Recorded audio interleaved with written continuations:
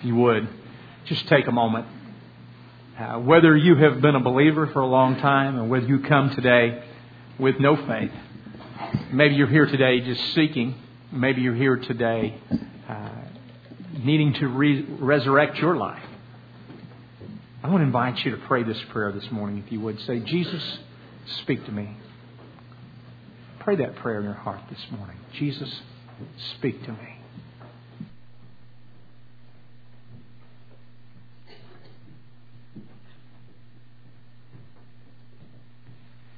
Dear Lord, we thank you for this time this morning as we celebrate the most holy and most significant day of our faith, Easter Sunday, Resurrection Sunday.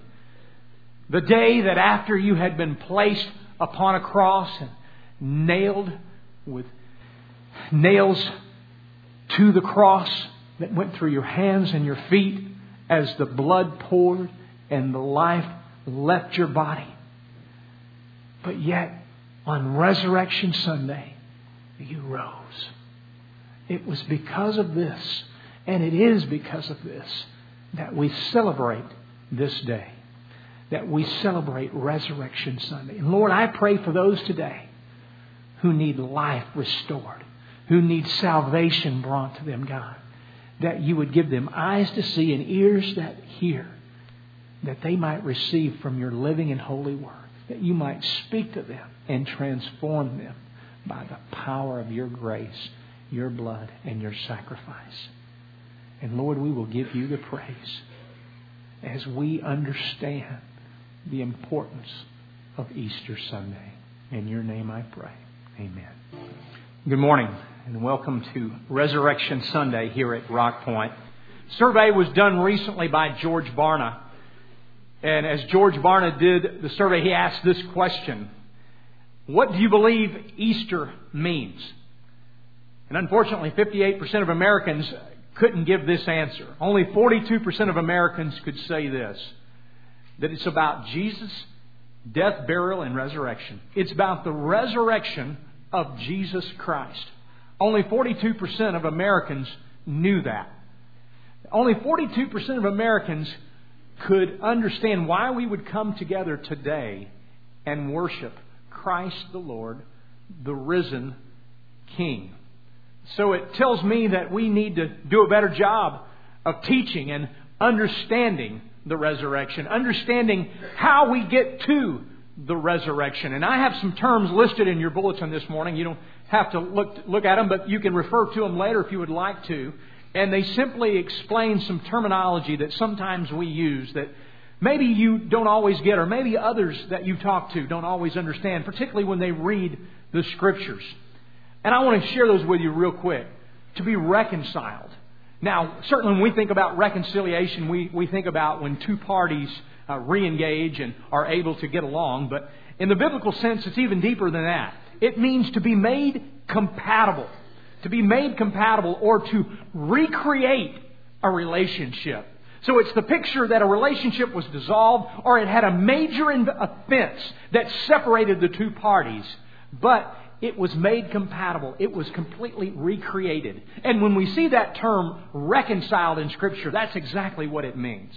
Another term is that of atonement, which means to cover, or in the biblical sense, to payment of one's sin. To cover the payment of one's sin. It's like you have a teenage girl or boy, and they get a big ticket, and they can't afford to pay it, and you go out and you write a check to cover their offense. That's the picture right there, the covering, except it's a check that you can't write. It's a check for $1 billion, and you're never going to be able to pay it off. And that's exactly what Christ did for us. Because God is holy and perfect, and He could not look upon sin. There had to be a covering. And only the price of Jesus' blood could cover it once and for all. A third term is substitution. We all know what that is. We all went to school. It means someone to replace. It's a replacement. And then the fourth one, a big word, if you put those two together, that makes a little more sense when we understand that, substitutionary atonement. Substitutionary atonement. Reconciliation of sinful mankind with God through the substitutionary death of Jesus Christ, our Savior. So when we use that big terminology, substitutionary atonement, you can just put those little words together and it makes perfect sense as we read Scripture. In Isaiah chapter 52, the Bible tells us in verse 13, "See, my servant will act wisely. He will be raised up and lifted up, highly exalted. Just as there were many who were appalled at him, and his appearance was so disfigured beyond that of any man, from his form, marred beyond likeness." This was a prophecy that was given almost 800 years before Christ would walk this earth. As Isaiah, driven by the Spirit of the Lord, and prophesied about the Messiah, not fully understanding even the words that he was writing, it all made sense nearly 800 years later. Because the truth of it is, for us to understand the resurrection, we must first understand a couple of other things. First of all, the cross. The cross. It's an offensive statement to some. Some look at that and go, I don't like that. It offends me. While others would maybe look at it and say, well, boy, that's my obligation. The cross. You know, I'm kind of tied to that cross, and it's a good reminder of the things I have to do. Others might look at it and think, oh yeah, Jesus, He was a good guy. He was a good man, had good manners, really liked people and really loved people. I hope my son or daughter grows up to be like Jesus. Others would say, I respect Jesus, and I respect Him as one of the prophets, or one of the ways that people might try to make it to God. I respect that. While others might stop and say, you know, I don't even really get it. I don't even get the whole cross thing. I'm just kind of ignorant of the whole situation. It doesn't mean anything to me. I'm just kind of ambivalent when I see it. It's just a symbol with little or no meaning to me. And yet we, when we see the cross, should see that it was the first step for us of being made right before God, of salvation, of forgiveness of sin. The cross represented to the people of that day what was most evil. Matter of fact, you had to have a pretty major offense. Certainly treason was one, to be nailed to a cross. It was considered the place where the evil people got placed. And God, in His infinite mercy, showed us that the symbol that people equate most with evil is where God Himself would go as man and die. It was a picture of death that would cover no matter what sin you have ever committed. The cross, a necessary ingredient for our salvation and for the resurrection to ever occur. Christopher Hitchens, who is probably the most renowned atheist in the United States, was doing a lot of debates after he wrote the book, God is Not Great, Why Religion Poisons Everything. Christopher Hitchens has even done a debate here in Dallas. He's done with many. And his principle is God doesn't exist, and you're simply being misled, and it just causes harm to the world and to life. And he was debating many people, but he debated a lady named Marilyn Sewell, who is a Unitarian minister who basically believes everything Unitarians do, and just whatever you believe, that's good. And as he was debating her and talking to her, Sewell said, you know, the religion you cite in your book is generally the fundamentalist faith of various kinds. You see, I'm a very liberal Christian, and I don't take the stories of Scripture as true. I don't believe that the doctrine of atonement, that Jesus died for our sins example, to be true or accurate. Do you make any distinctions between Christians like me and those fundamentalists, or those conservative Christians who believe all those things? And Hitchens actually has some pretty good theology. Now, this is an atheist saying this. Here's what he says. He said, I would say to you that if you don't believe that Jesus of Nazareth was the Christ and Messiah, and that He rose again from the dead, and by His sacrifice your sins are forgiven, then you're really not a meaningful Christian in any sense of the word. That's an atheist. And how he defines Christianity. So does God Almighty define what it means to be a follower of Christ. In Isaiah 53:10, If you have your Bibles, turn there with me. If you would, turn with me to Isaiah 53:10. Yet it was the Lord's will to crush him and cause him to suffer. The cross. It uses that word crush. And incidentally, we see that word found in Genesis 3:15, where the Scripture speaks of how the head of the serpent, the head of Satan, would be crushed. So we see an allusion to it. Then we see right here in Isaiah 53, we see the prediction of how the Son of God would be crushed for our sins. Then we see in the Gospel that literally He is crushed. In body, soul, spirit, and mind, we see the crushing of Christ upon the cross. And then in Romans chapter 16, verse 20, the Bible tells us that in the end Satan will be crushed. The culmination. So it's a term, a thread that we see, a theme that we see throughout the Scripture.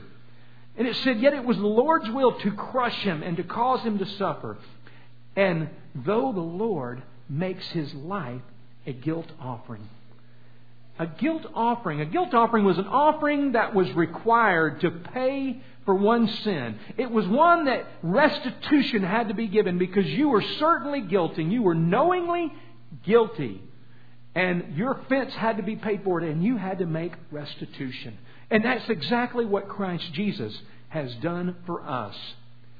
He will see His offspring prolong His days. His offspring, those who will be followers of His, the church today.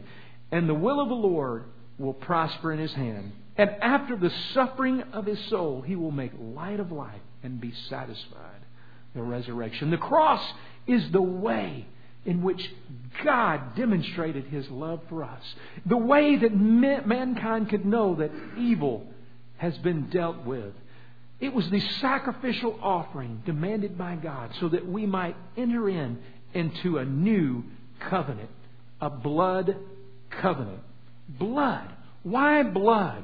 The Bible tells us in Leviticus 17:11, for the life of a creature is in the blood. It is in the blood that makes atonement for one's life.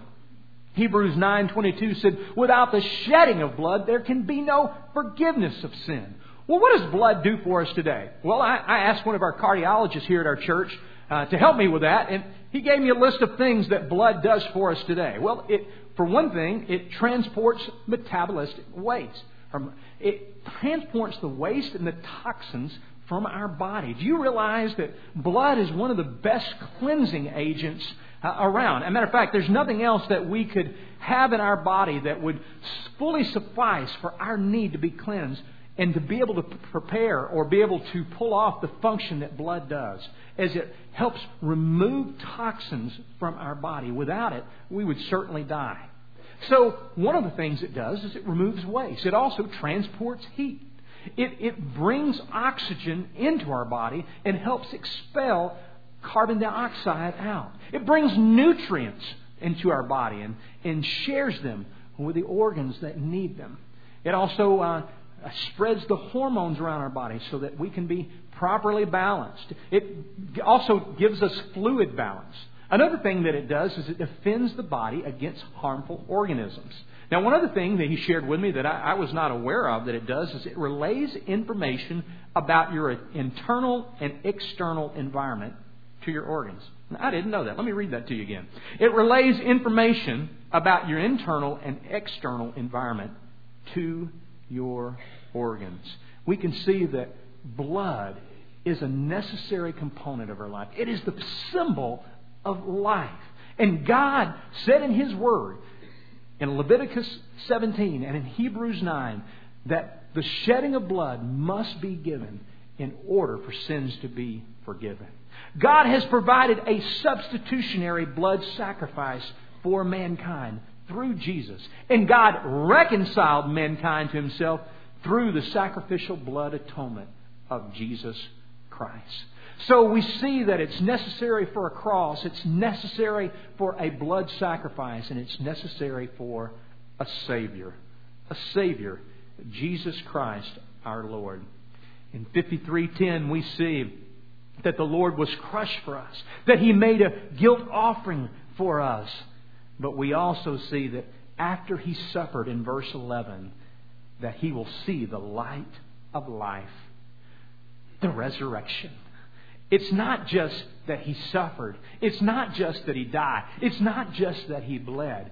But on the third day, He rose. And over 500 witnesses could give an account of what occurred. That in fact, He rose. Today, He is risen. We serve a risen and living Savior. The Bible tells us in 1 Corinthians chapter 15, which is the oldest creed in Scripture that we have. Now, brothers, I want to remind you of the gospel I preached to you, which you received, on which you have taken your stand. By this gospel you are saved, if you hold firmly to the word I have preached. Otherwise you have believed in vain. And here's the creed right here, the oldest creed that we have, that goes all the way back to somewhere between 37 and 40 A.D., just a few years after Christ died. Here's how it reads. It says this: that Christ died for our sins according to the Scriptures, that He was buried, that He was raised, and on the third day according to the Scriptures, and that He appeared to Peter and then to the 12. What a great statement. What a great understanding that we don't have to hope or wonder or even just imagine if the statements of Christ are true. Why? Because Jesus Christ revealed Himself. Because Jesus Christ showed Himself. Because Jesus' life still changes lives today. He took a ragtag band of 12 disciples who were not respected, who were not given any credence, and He transformed their life. Those who were willing at first to deny Him so were transformed that they were willing to die a martyr's death. Something happened. As you look around the congregation today, there are those who were not raised in church. There were those who have been far from Christ, but their lives have been turned around and transformed. Something's happened. And I'll tell you what that something is. It's the transformation of Jesus Christ in their lives. The transformation of their sins being forgiven and them being reconciled. A relationship recreated with God Almighty. There was a man one time named Jim Fisher who decided to just do a little, I guess, survey or a little experiment. And what he did is he took note cards and he passed them out to people he didn't know, and he passed them out in public places and put some instructions sometimes in places that he didn't even go. And he just said, I would like for you to write down a secret sin that you have, and just write it on this card and then mail it to me anonymously. And he had a postcard with a stamp on it, a little blank card, and just stick it in the mail. You don't have to sign it. And he would pass these out, and he passed them out for about 2 years. And he received thousands and thousands back with people who had placed their sins on those cards. Sins that they felt like they just couldn't deal with. Sins that just seemed to continually bother them. And when he got them back, he was pretty astonished. He was astonished that people carried that kind of burden around with them for so long, and that they would be willing to just admit it and send it in. You know, we serve a God today who takes our sins and forgives them and removes them and cleanses them by His blood. The truth of it is that we can't do it ourselves.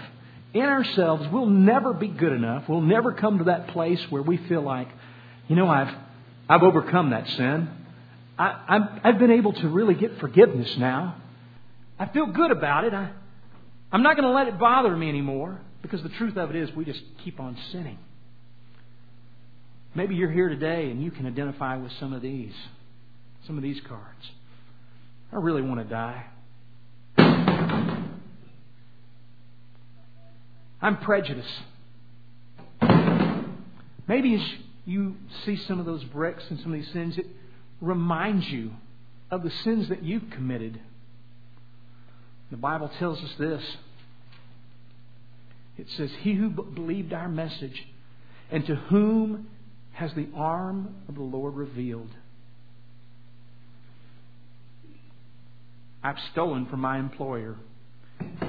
He grew up before him like a tender shoot and like a root out of the dry ground. He had no beauty or majesty to attract us, nothing in His appearance that He should desire of Him. I'm angry with God. Surely He took upon our infirmities and carried our sorrows. Yet we considered Him stricken by God, smitten by Him, and afflicted. I'm a hypocrite. But He was pierced for our transgressions. He was crushed for our iniquities. The punishment that has brought us peace was placed upon Him, and by His wounds we are healed. I'm addicted to porn. He was oppressed and afflicted, yet He did not open His mouth. He was led like a lamb to slaughter, and as a sheep before his shearers, He was silent and did not open His mouth. I can't stand my spouse. He was assigned to a grave with the wicked and with the rich in death, though He had no violence, had done no violence, nor any deceit found in His mouth. I hate someone in this church. Yet it was the Lord's will to crush him and to cause him to suffer. And through him the Lord makes His guilt offering. I have a drinking problem. And after the suffering of His soul, He will see the light of life and be satisfied. And by His knowledge, my righteous servant will justify many, and He will bear their iniquities. I have no faith. Therefore I will give him a portion among the great, and he will divide the spoils among the strong, because he poured out his life unto death. I don't know if I believe anymore. For He bore the sins of many and made intercession for our transgressions. People think I've stopped lying, but I haven't.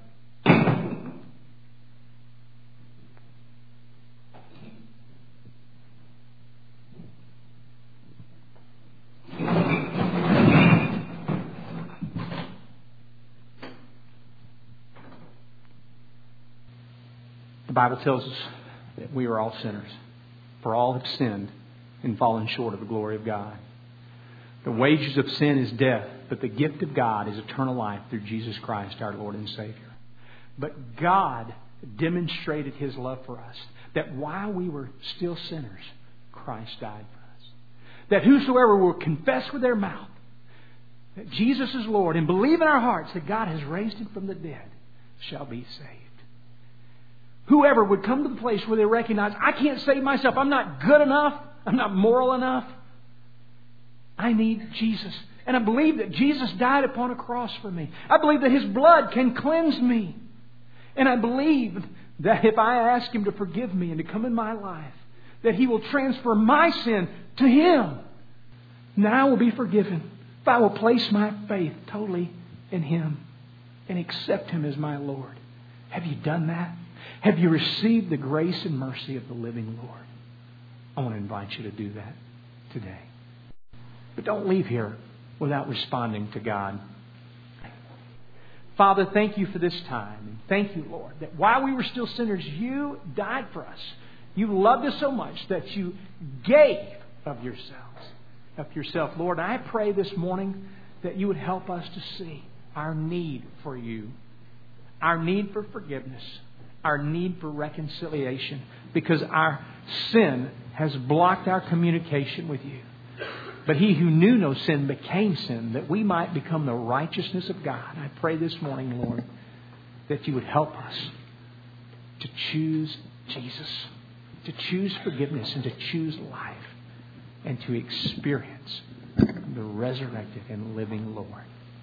In Your name I pray. Amen.